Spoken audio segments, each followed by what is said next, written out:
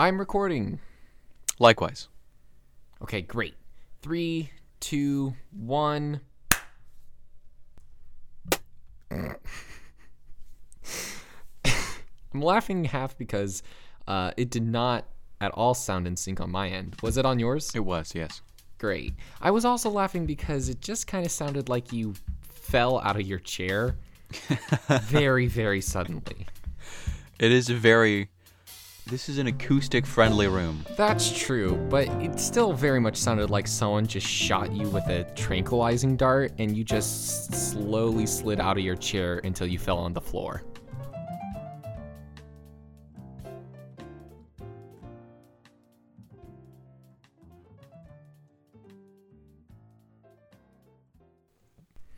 This is Reconceived with Ben and Joel. I'm Ben. And I'm Joel. Nope.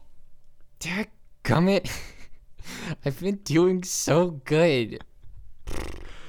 You tried. You really did. You get points for trying. I didn't. This is Reconceived with Ben and Joel. I'm Joel. And I'm Ben. There we go. Ben, how are you doing this morning? I'm doing pretty well this morning. How are you doing? I'm doing pretty good. I'm filled with vim and vigor and pancake and eggs. Ooh, pancakes and eggs are good. Yep. What kind of pancakes? Homemade pancakes with real genuine maple syrup. None of that Aunt Mabel or whatever the heck. No siree. We get our syrup straight from the bark. So you go down to the northern border. I don't Yep. know why I said go down. Go down to the northern border. Yep. Cross into Canada. Yep.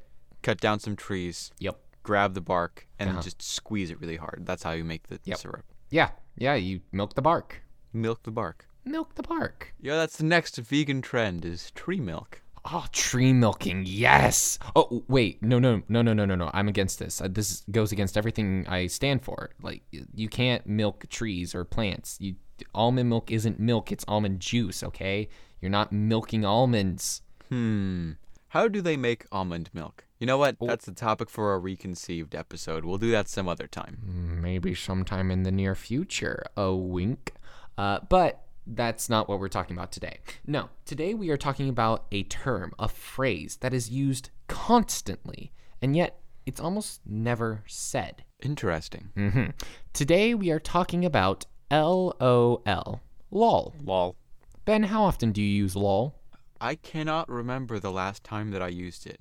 Okay. If I were to guess, it would be right around 4 months ago, 6 months ago. Wow. Okay. Maybe. I literally used it 5 minutes ago.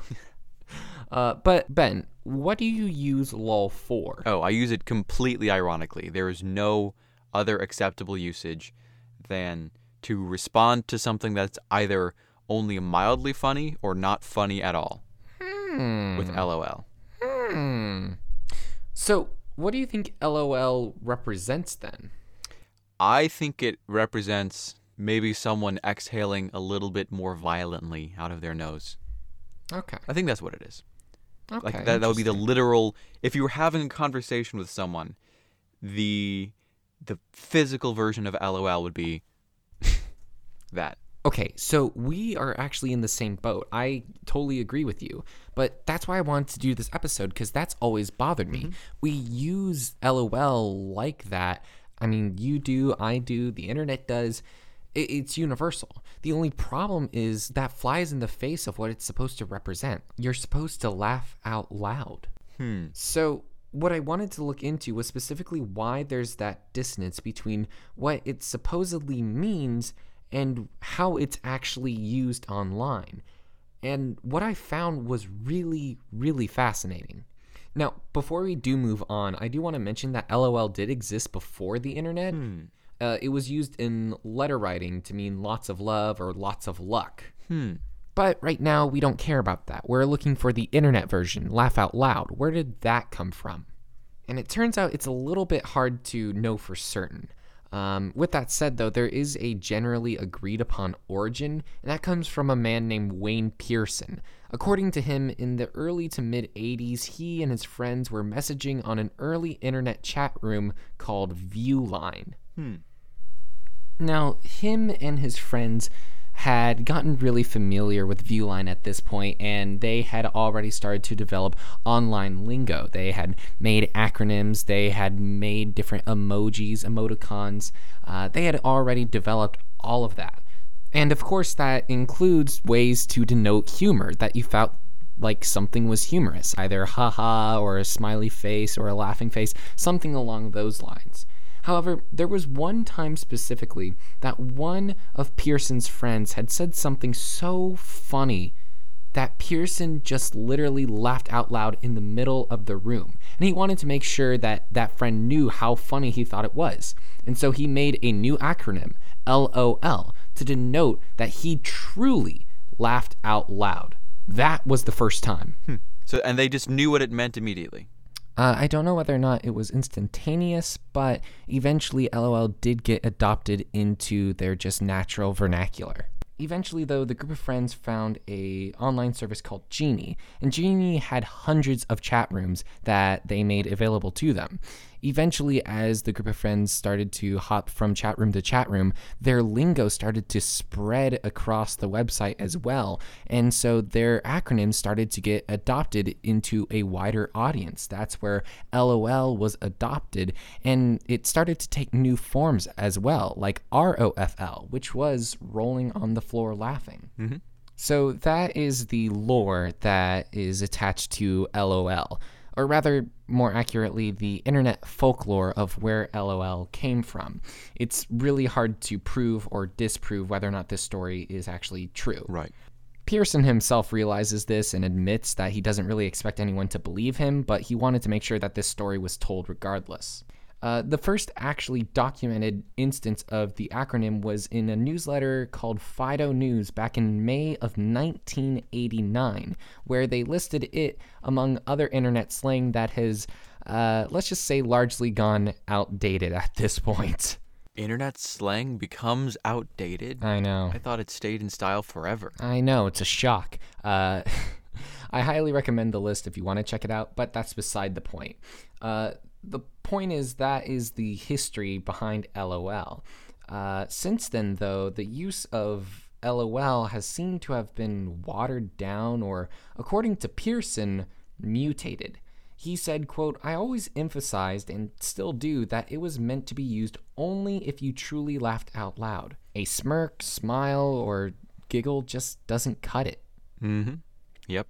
And that description is why your description of LOL caught my attention, because it flies in the face of everything that LOL is supposed to mean. The important thing to note, though, is that was the original intent. Right. In that context, that's how it was used. It was meant only for a true laugh out loud experience. Mm-hmm. But the way that we use it now has changed, has evolved. It is different. It's no longer just a mere acronym. We don't say LOL anymore. We read it as LOL.